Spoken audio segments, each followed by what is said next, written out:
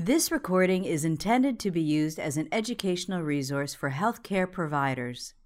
It is in no way a substitute for the independent decision-making and judgment of a qualified healthcare professional. It should not be used to make a diagnosis or to overrule the advice of a qualified healthcare provider, nor should it be used to provide advice for emergency medical treatment. Hello, and welcome to this Nursing World Shared Practice Forum. My name is Kerry Kaczarski, and I am the Clinical Coordinator in the Neonatal Intensive Care Unit at Boston Children's Hospital. Today, we are pleased to welcome Celeste Chandonnet to discuss her pilot study on the safety of chlorhexidine baths in patients less than 2 months of age. Celeste is currently an infection preventionist at Boston Children's Hospital. She has been a valued member of the BCH community for 25 years, working in the NICU for most of that time. In addition to her extensive clinical background in the NICU, Celeste has a passion for research and evidence-based practice. Her commitment to safety and decreasing infections in the vulnerable newborn population led her to become the principal investigator on the first nurse-led, FDA-regulated study at Boston Children's Hospital on the safety of chlorhexidine bathing in patients less than 2 months of age. Welcome, Celeste. Thank you for having me. Given that healthcare-associated infections are a significant contributor to both morbidity and mortality, and neonates and children are particularly vulnerable to these, I'd like to begin by asking you to tell us more about your research and what encouraged you to study CHG. The question of using chlorhexidine baths for CLABSI reduction surfaced in 2013 during a safety and steering committee meeting in the NICU. I was the unit-based infection prevention nurse at the time. We were having an increase in central line bloodstream infections, and so I started the discussion about possibly incorporating chlorhexidine bathing for CLABSI prevention in the NICU. And that discussion stimulated many questions about the safety profile of chlorhexidine in the NICU setting. So after doing an evidence-based literature search, we revealed that there is definitely overwhelming evidence that supports chlorhexidine bathing as a CLABSI reduction in pediatric and adult populations, but there was a lack of research with premature infants, neonates, and even patients up to 1 year of life. So we did find evidence in the literature of, anaphylaxis, skin reactions, and even some burns in patients that were exposed to chlorhexidine, but there really was insufficient evidence on its safety. So once we had a chance to review this information, we decided that we needed more information before we could implement this practice in our NICU. So we convened a research team to develop the research protocol and proceed with studying the safety of this potential treatment. We decided that we would begin with near-term infants and those less than 2 months of age for our first step. Celeste, why is the patient population that you were studying more at risk to side effects of CHG? There are a number of risk factors that need to be considered when working with newborns, including the chlorhexidine skin absorption, excretion, and the overall lack of research to guide providers in what a safe CHG level is. So for skin absorption, chlorhexidine with young infants requires a special consideration such as the thickness of their skin. So all neonates have a degree of epidermal barrier immaturity. Although the basal epidermal barrier is competent immediately after birth, the stratum corneum isn't, contributing to less barrier protection and more epidermal permeability, and this is increased in prematurity. So these physiologic characteristics of newborn skin lead to risk of body water loss, systemic infection from invading microorganisms, and not surprisingly, percutaneous drug or chemical absorption. And while it's believed that chlorhexidine is cleared by the liver, the method of which chlorhexidine is excreted from the body is not well understood. There have also been few studies where chlorhexidine levels were monitored, and the lack of this research is most likely related to or influenced by the U.S. Food and Drug Administration had labeling on chlorhexidine that said do not use on patients less than 2 months of age. And in 2012, they changed that labeling to use with caution in infants under 2 months of age. And since that revised labeling, there is anecdotal and published reports that have suggested an increased use. The purpose of this study is to investigate the safety of biweekly chlorhexidine baths in a sample of newborns 36 to 48 weeks post-menstrual age with a central venous catheter. We would like to now turn to our audience and ask a question. When you reply, please leave your city and country location. The question is, do you have an age cutoff for the use of CHG? If so, does it depend on how it is being applied? And now we're back to our discussion with Celeste. Celeste, you mentioned the journey starting in 2013. When did you realize this was going to require the guidance of the FDA?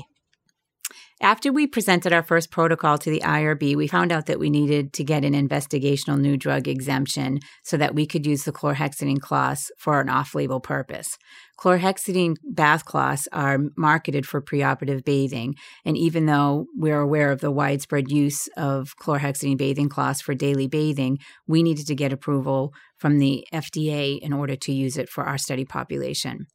So the FDA rejected our application for an IND exemption, so we had to go for a full IND. And that whole process took a little over a year. That sounds like a long process. Can you share a little more detail about the process of submitting to the FDA? Yes, it was a long process. It was a very detailed process. The actual IND itself was over 700 pages and required multiple expertise throughout the hospital to participate in it. But we did eventually get awarded the IND and continued to communicate with the FDA and the IRB for another year before we were ready to start enrolling subjects. So although the process was very long, through it all, the FDA was very supportive and just wonderful to work with. There was a cohesiveness between us and them because we were all invested in establishing a protocol where patient safety was a top priority. So now let's transition a bit and focus on the study itself. Can you describe the study design and methods? Sure. This study was a prospective, experimental, descriptive pilot study, which was consistent with the phase 1 clinical trial. Our subjects received twice-weekly baths on Mondays and Thursdays between 8 and 10 a.m., which was consistent with the time frame on Fridays where we got the chlorhexidine levels. The CHG baths were performed by trained study personnel, which involved, in short, a standard bathing technique was followed, and we also added booties to the heels to protect possible sample contamination, which was cited in the literature. So our two primary research questions were, the first one was, are twice-weekly chlorhexidine baths safe for use in a sample of infants greater than 36 weeks PMA and less than 2 months of age?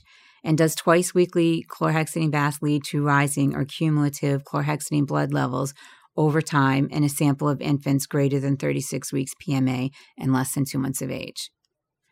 So we conducted this study in our 24-bed Level 4 NICU and 31-bed pediatric cardiac intensive care unit. Both serve as tertiary care referral centers for critically ill infants. We included infants greater than 3 days of life between the ages of 36 and 48 weeks post-menstrual age, which we defined as gestational age plus chronological age. Inclusion criteria included patients with a central venous catheter or soon-to-be-placed central venous catheter, permission to participate by their attending physician, and then parental consent. We found evidence in the literature that supports increased chlorhexidine absorption when mucous membranes are exposed to it, so we excluded infants with skin issues like ichthyosis or an unrepaired gastroschisis. Most drugs or chemicals are excreted through the renal or hepatic system, so we excluded infants that had evidence of renal or liver compromise as identified by an abnormal creatinine, AST, or ALT. We also excluded infants with low hematocrits because we didn't want the required study lab work to further potentiate iatrogenic anemia. Infants with hepatic ischemic encephalopathy or deemed clinically unstable by their attendings were also excluded.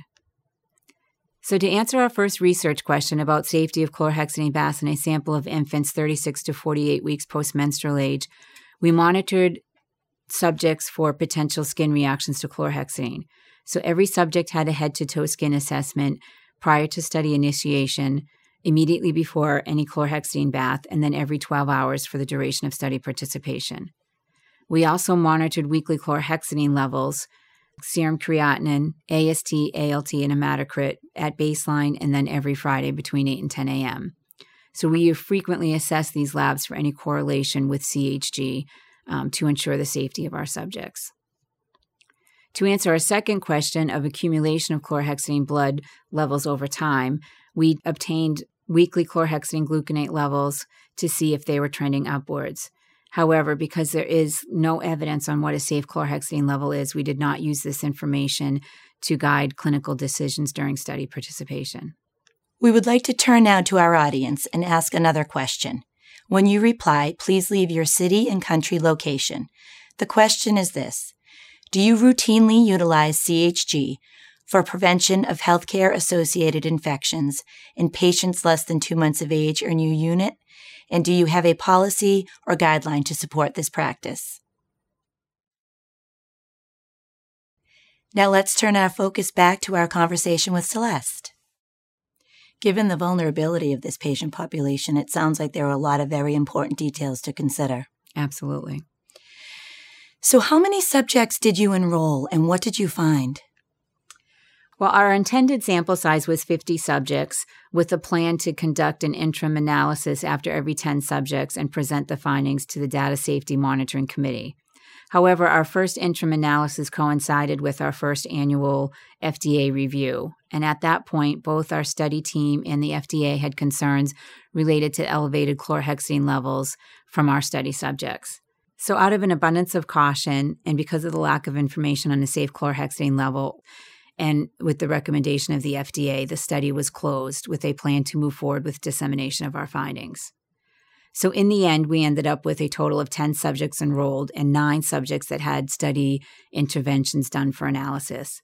None of the subjects had untoward skin reactions related to the chlorhexidine bathing, although we did have 2 subjects that had minor skin rashes that were evaluated and deemed not related to the chlorhexidine baths because they were in areas that weren't bathed during the study process. So a total of 89 chlorhexidine exposures were analyzed. There was no evidence of accumulation of chlorhexidine, although there was evidence of higher absorption in this population when compared to chlorhexidine levels found elsewhere in the literature. So our levels ranged from non-detectable to 3,206. So renal and liver function tests were stable on all of our subjects, even those with the highest levels. There was no evidence of correlation between the chlorhexidine levels in gestational age, the chlorhexidine levels in weight at time of enrollment, or the chlorhexidine levels in number of weekly chlorhexidine exposures. Celeste, 89 exposures sounds like a lot for 9 infants enrolled. Can you expand on what those exposures were? The 89 exposures were all chlorhexidine exposures that our study subjects were exposed to, not just the study baths. So we monitored if a study subject was exposed to chlorhexidine for skin antisepsis for a central line dressing change, or if they had a preoperative chlorhexidine bath for cardiac surgery. So all of those 89 exposures are not reflective of just the chlorhexidine baths for the study. We would like to ask a final question of our audience. When you leave your reply, please leave your city and country location. The question is, does the information we've provided related to CHG absorption in patients 36 weeks to 48 weeks gestation compel you to reevaluate your current practices related to the use of CHG in your units? And now we're back with Celeste. As an infection preventionist and leader in infection control, how do you interpret these results and what do you recommend to other leaders considering the use of CHG on patients less than 2 months of age? We understand the sample size is a limiting factor in providing definitive recommendations. However, we still feel the study adds to the body of knowledge on the safety of chlorhexidine use, and we feel an obligation to share this with providers caring for this fragile population. And there remains a lack of guidance as to what would be considered a safe level of chlorhexidine in the blood. So it's our hope that clinical providers who care for neonates will weigh both the benefits and the risks when considering the use of chlorhexidine baths and other chlorhexidine-containing products with infants less than 2 months of age. Celeste, your commitment to this research project is really commendable. Thank you. Not only was infection prevention at the forefront of your research, in addition, patient safety was also a major factor in your study. Can you tell me a little bit more about your project team? Yes, this research study was quite an undertaking and required multidisciplinary team support across the hospital. We had many members within the neonatal intensive care unit and the cardiac intensive care unit that contributed, as well as pharmacy, the laboratory medicine. And then we were able to get grant support from the American Association of Critical Care Nurses, as well as newborn medicine and laboratory clinical fellowship program, and the program for patient safety and quality at the hospital. So all of that was really essential in having this be a success. Celeste, have the findings in your study influenced the care at Boston Children's Hospital? I believe they have. I know that our NICU has not instituted daily bathing of chlorhexidine to patients with a central line that are under 2 months of age. And I know that we get a lot of questions about what our practice is from clinicians around the country. Are you planning on disseminating these findings and this research? I'm glad you asked that. Yes, we are finishing up the final touches on our manuscript and hope to submit that soon. And we presented our findings at a National Teaching Institute conference in May of this past year, and also to a consortium of pediatric cardiology clinicians. Celeste, thank you so much for sharing your work today. Healthcare providers across the globe treating this very vulnerable patient population are constantly looking at ways to prevent infection. So thank you for asking that question on is CHG safe in this patient population? Thank you, Carrie. This recording is a production of Open Pediatrics, a free and open access resource for pediatric clinicians worldwide. For more pediatric care materials or to join our global community, please visit our website at openpediatrics.org.